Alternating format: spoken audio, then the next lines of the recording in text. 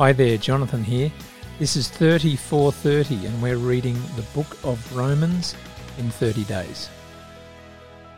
Romans 6:15 to 23.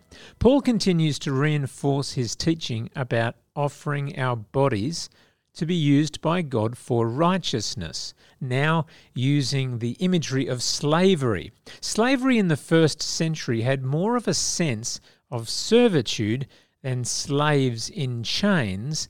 Nevertheless, his point is clear. Life in Christ is all-encompassing and involves obedience as well as sovereign grace.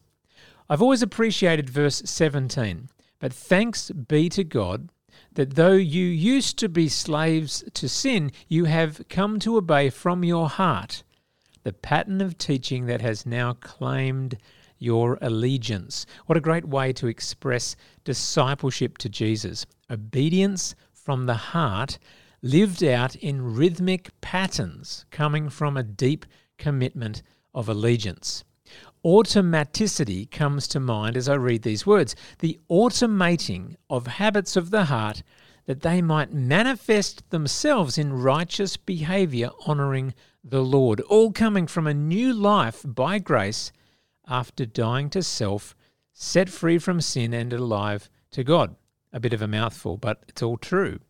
Not many of us could deny the spiraling effect of sin leading to ever-increasing wickedness, if allowed to get out of hand. Paul says, similarly, as we offer ourselves as servants of righteousness, we develop attitudes and habits of holiness. There is an upward spiral towards good and light as we embed the ways of the Master into our life rhythms. What benefit did you reap from the things you are now ashamed of? Those things result in death. How true are Paul's words. Sin always overpromises and underdelivers. It ends in death. Next, we do a deep dive into the limits of the law in chapter 7. Enjoy God's word.